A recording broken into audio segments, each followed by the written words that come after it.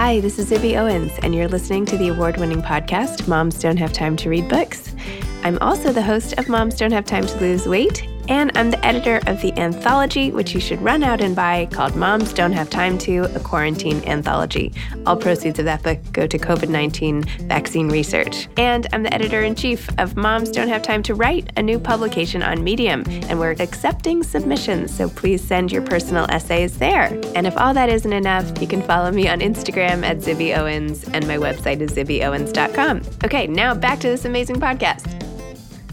Katrina Adams is the author of Own the Arena, Getting Ahead, Making a Difference, and Succeeding as the Only One. Katrina competed on the Women's Tennis Association Tour, reaching the quarterfinals or better in doubles at the Grand Slam events. She also chaired the International Tennis Federation's Gender Equality in Tennis Committee. Adweek and Forbes named her one of the most powerful women in sports and included her in Ebony's Power 100 list. She is executive director of the Harlem Junior Tennis and Education Program. She currently lives in Yonkers, New York. Welcome, Katrina. Thank you so much for coming on Moms Don't Have Time to Read Books. Well, thank you for having me. And moms do have time to read books. I agree. And they have to make time. Well, they can listen to them. Yes. Yeah, they can listen to the books. There we go. That's true. They can listen. There's so many ways, as long as they hear about great books like yours, right? Which is the point of this podcast. Your book, Own the Arena, Getting Ahead, Making a Difference, and Succeeding as the Only One. Katrina, I am like a huge, huge tennis fan. And my husband was in the professional tennis world for over 10 years. I hung on every word of this book. I was so excited to read it. So anyway, thank you for writing it. Tell listeners a little about the book and what inspired you to write it. Well, first of all, thank you for those kind words. That really inspires me as the word starts to get out and the book starts to get read preliminarily anyways, before it drops on February 23rd. But, it was an interesting scenario for me that people for years felt that I should write a book, that I had something to tell, that I was, with all the glass ceilings that I'd broken, being the first of many in so many areas, particularly within the USTA as the first African-American, the fourth woman, the first former athlete, a lot of firsts, and then the first to do 2 terms, that I had something to share. And so it's not a biography or autobiography. It's more of, and it's not a memoir, but it really is using the life skills that I've learned through the sport of tennis from the beginning of my career at the tender age of 6 through today, that prepared me for a lot of different scenarios and situations that I encountered throughout my career thus far. And part of it is in the subtitle, Getting Ahead, Making a Difference, and Succeeding as the Only One, is either as the only woman or the only African-American or only person of color in either the room or at the table, and what that felt like and how did I overcome situations or really use it to my advantage to get ahead. Amazing. And I love how you talk about, even from the beginning, how you discovered your love of tennis and how you were attracted to tennis balls because they were just so fuzzy and nice to feel. And that you realized when you played tennis and your brothers were there and couldn't grasp skills as much, that you were such a visual learner, and anything your coach taught you, you could immediately do. I mean, that is such a gift. And then you just continued to pursue it. That's amazing. Yeah, no, I'm very fortunate. I am a visual learner. I picked up tennis that way. Initially, I picked up golf later in life that way by watching others. And it's something that is innate. Not everyone has that talent, but I did use it to my advantage. But I think for anybody, though, as long as you have the passion to want to do something and succeed, you can. And those are the things that I kind of talk about throughout the book. I'm very keen on recognizing that I didn't get here alone, that I stood on, dozens and dozens of people's shoulders along the way to help me succeed. And it's important that you recognize those and give back. I'm about reaching back and pulling forward, particularly in working with youth of today and for tomorrow. But it's also recognizing those that came before you that gave me the opportunity, because many of those people weren't in the right place at the right time. I might not have succeeded. There are parts of the book where you're talking about your sense of quiet confidence and how people say you have like a strut to you and this inner confidence. And yet there are other parts where you're breaking out in hives because you're about to take on a new responsibility at the USTA or something like that. Tell me about projecting and even having this sense of inner confidence, but then how sometimes these things catch up with you. Yeah, I mean, I used to describe myself as very quiet, shy, because I really am in an arena that I'm not familiar with. I like to kind of sit back, observe, feel out the crowd and the people before I actually thrust myself into that stage. When I became the president of the USTA, I recognized that I couldn't just sit back. I literally had to thrust myself forward and be the center of attention. But I will say that, yeah, I broke out into hives, given the biggest speech of my career at that time, just with the stress of wanting to give the right message, to want to be received, and to want to have the support needed following that speech. And so that was a learning process for me in that. But then yet I can be on center stage and giving a speech to millions of people in a different light. And that confidence really comes from what the sport of tennis taught me, all the training and all the hours put into it and being prepared. As long as you're prepared, you can kind of eliminate some of the stressors that come with it. It doesn't take away the nerves. And I always say, if you're not nervous, then you're not living, because you should have some butterflies before any big engagement, because it shows that you care. If you don't have the nerves and just going out there, then it's just all words and it's not something that you really stand behind. And I try not to take the podium or the stage or the mic without having some passion or some real feelings behind what I'm saying.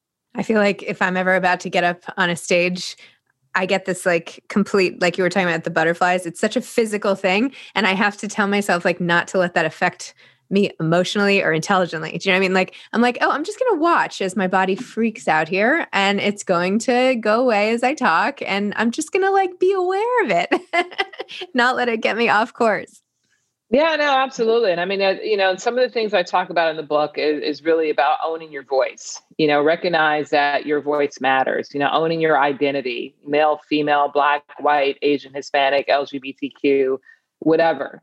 Own your identity. Don't be ashamed of it. Use it to your advantage to make sure that you can have diversity of thought in the room or in the meeting or at the table.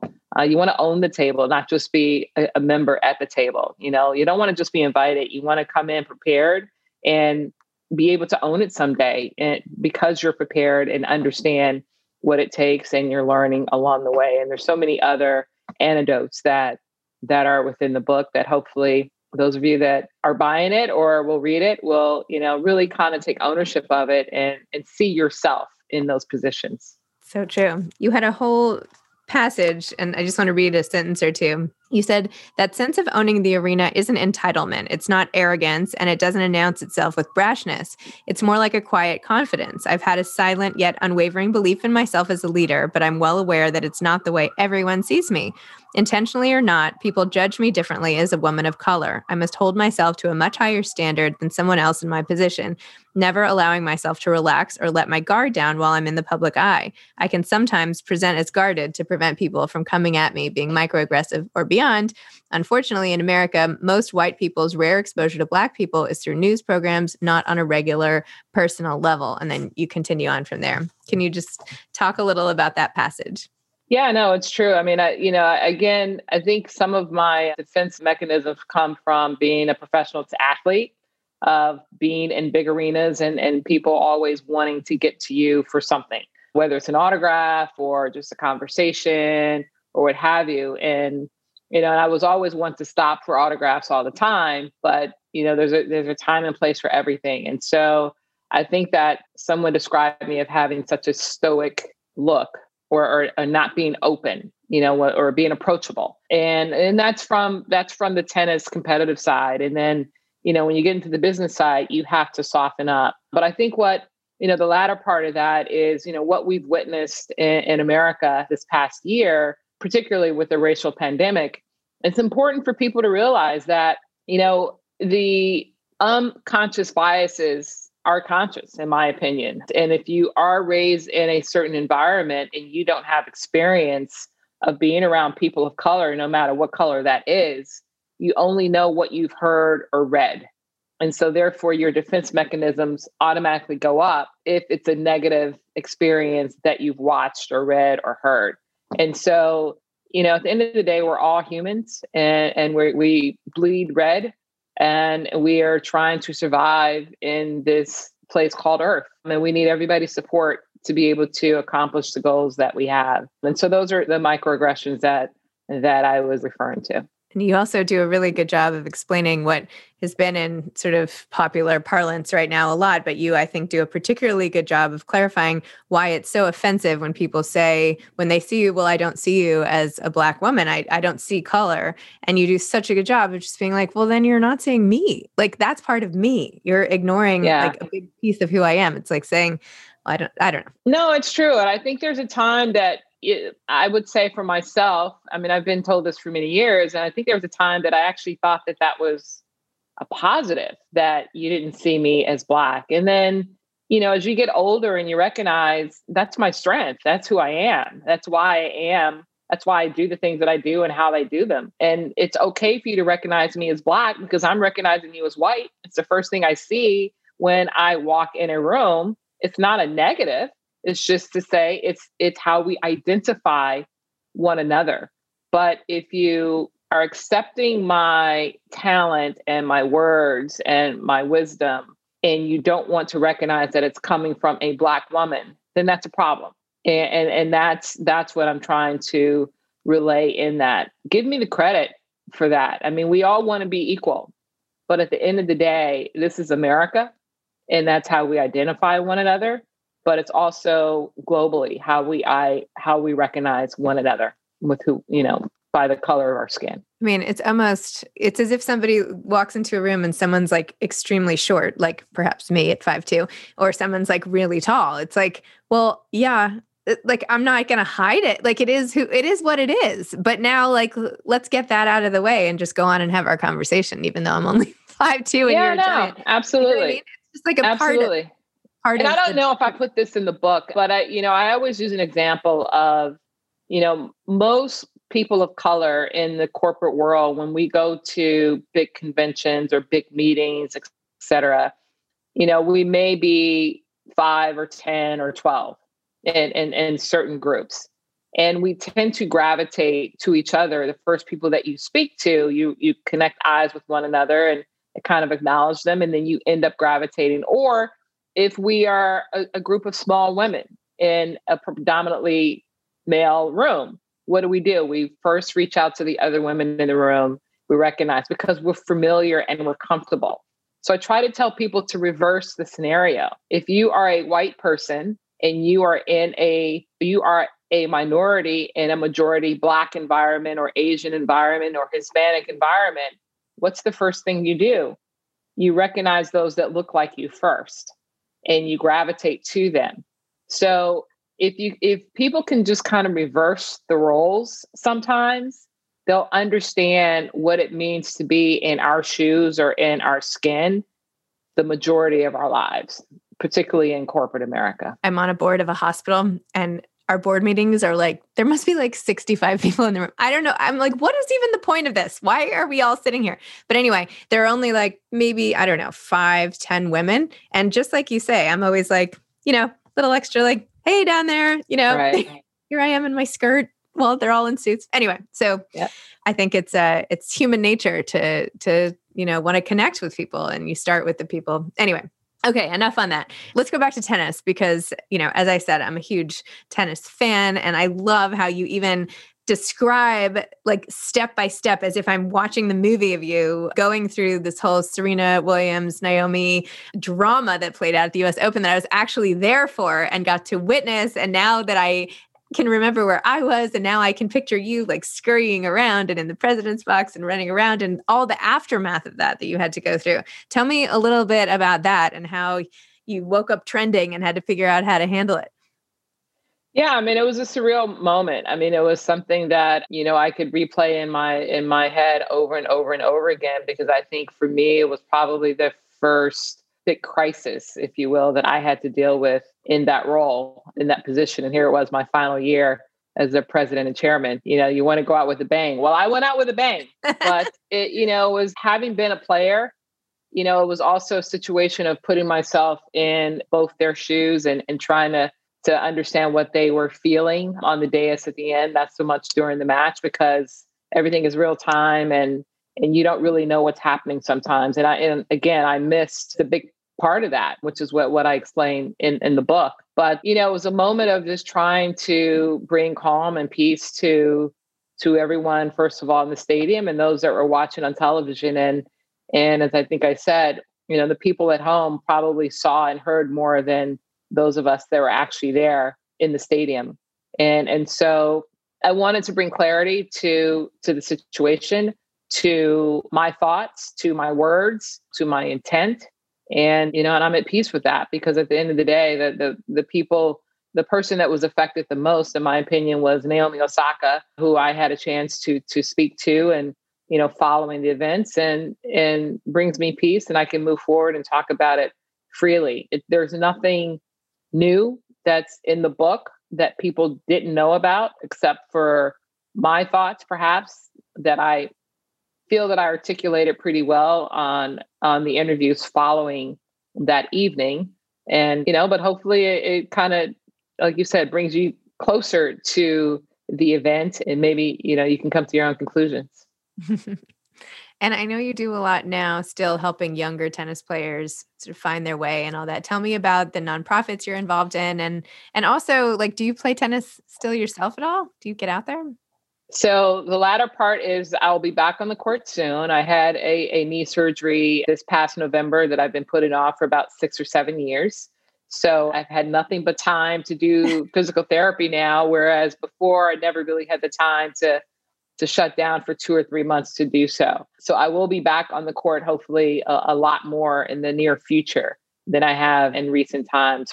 And the first part was, I run the Harlem Junior Tennis and Education Program, which is an NJTL chapter, National Junior Tennis and Learning Network chapter, which is overseen by the USTA Foundation as far as funding is concerned. But we were celebrating 50 years next year in 2022. I've been there 15 years, and we really focus on our inner city kids, more so in the Harlem community. We do work with other kids in the metropolitan area, but it's really to get kids engaged in our sport, introduce it to them, and hopefully that they can learn the life skills that will help them propel and be successful in the long run. Not everybody becomes a professional tennis player.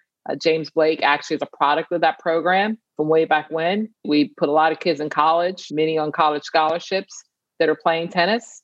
But that's really what I'm focusing on right now on a local basis. I'm involved in a lot of nonprofits, but that's where my passion is. And it really requires raising the funds to make sure that we can provide a top quality program, because we don't, we have a registration fee. So we're not charging kids $1,000 a week like some New York programs do. We raise the money so that we can support them in these efforts. And it's tennis, education, and wellness components that we provide for them. That's amazing. And tell me just a little about writing this actual book. I am grateful or happy that you listened to the people who suggested you should write a memoir, because I'm so glad you did. And this is great proof of why, because it's a great read, among other things. Tell me about writing it and sitting, did you sit down to do it? How long did it take you? Did you dictate? What was the process like for you?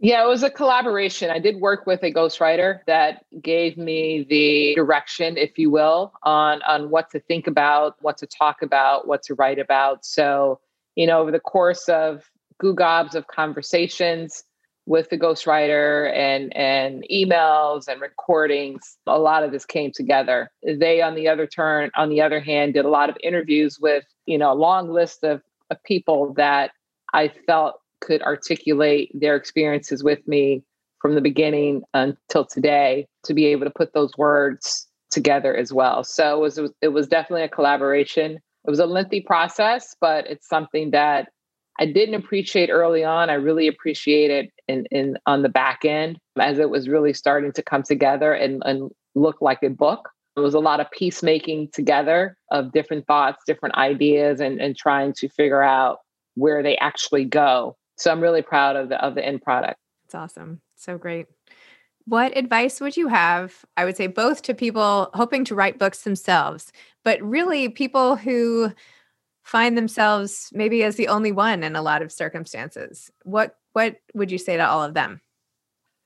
Well, I think, those that are the only ones is recognize why you're at the table, why you're in the room, why you are a part of that. And, my goal is not to be the only one. I like being the first and meaning that there's others coming behind. Being the only one, can be daunting. And there's a lot of pressure on that. But if you're working to make sure that you can bring others along the way with you, whether it's in a boardroom or in, your C-suite or whatever that might be, then you're doing your duty to yourself and you're being a mentor to others, or you're being a sponsor for others. So that's very important. If you're interested in writing a book, I think you need to identify what your end goal is. Our goal kind of changed midway through in writing for one direction, and then ended up going in the direction that we finalized it to be, which I think was the right path. But, sit down and write that outline out. What is it that you're trying to accomplish? What is it that you're trying to relay within the messages of the book?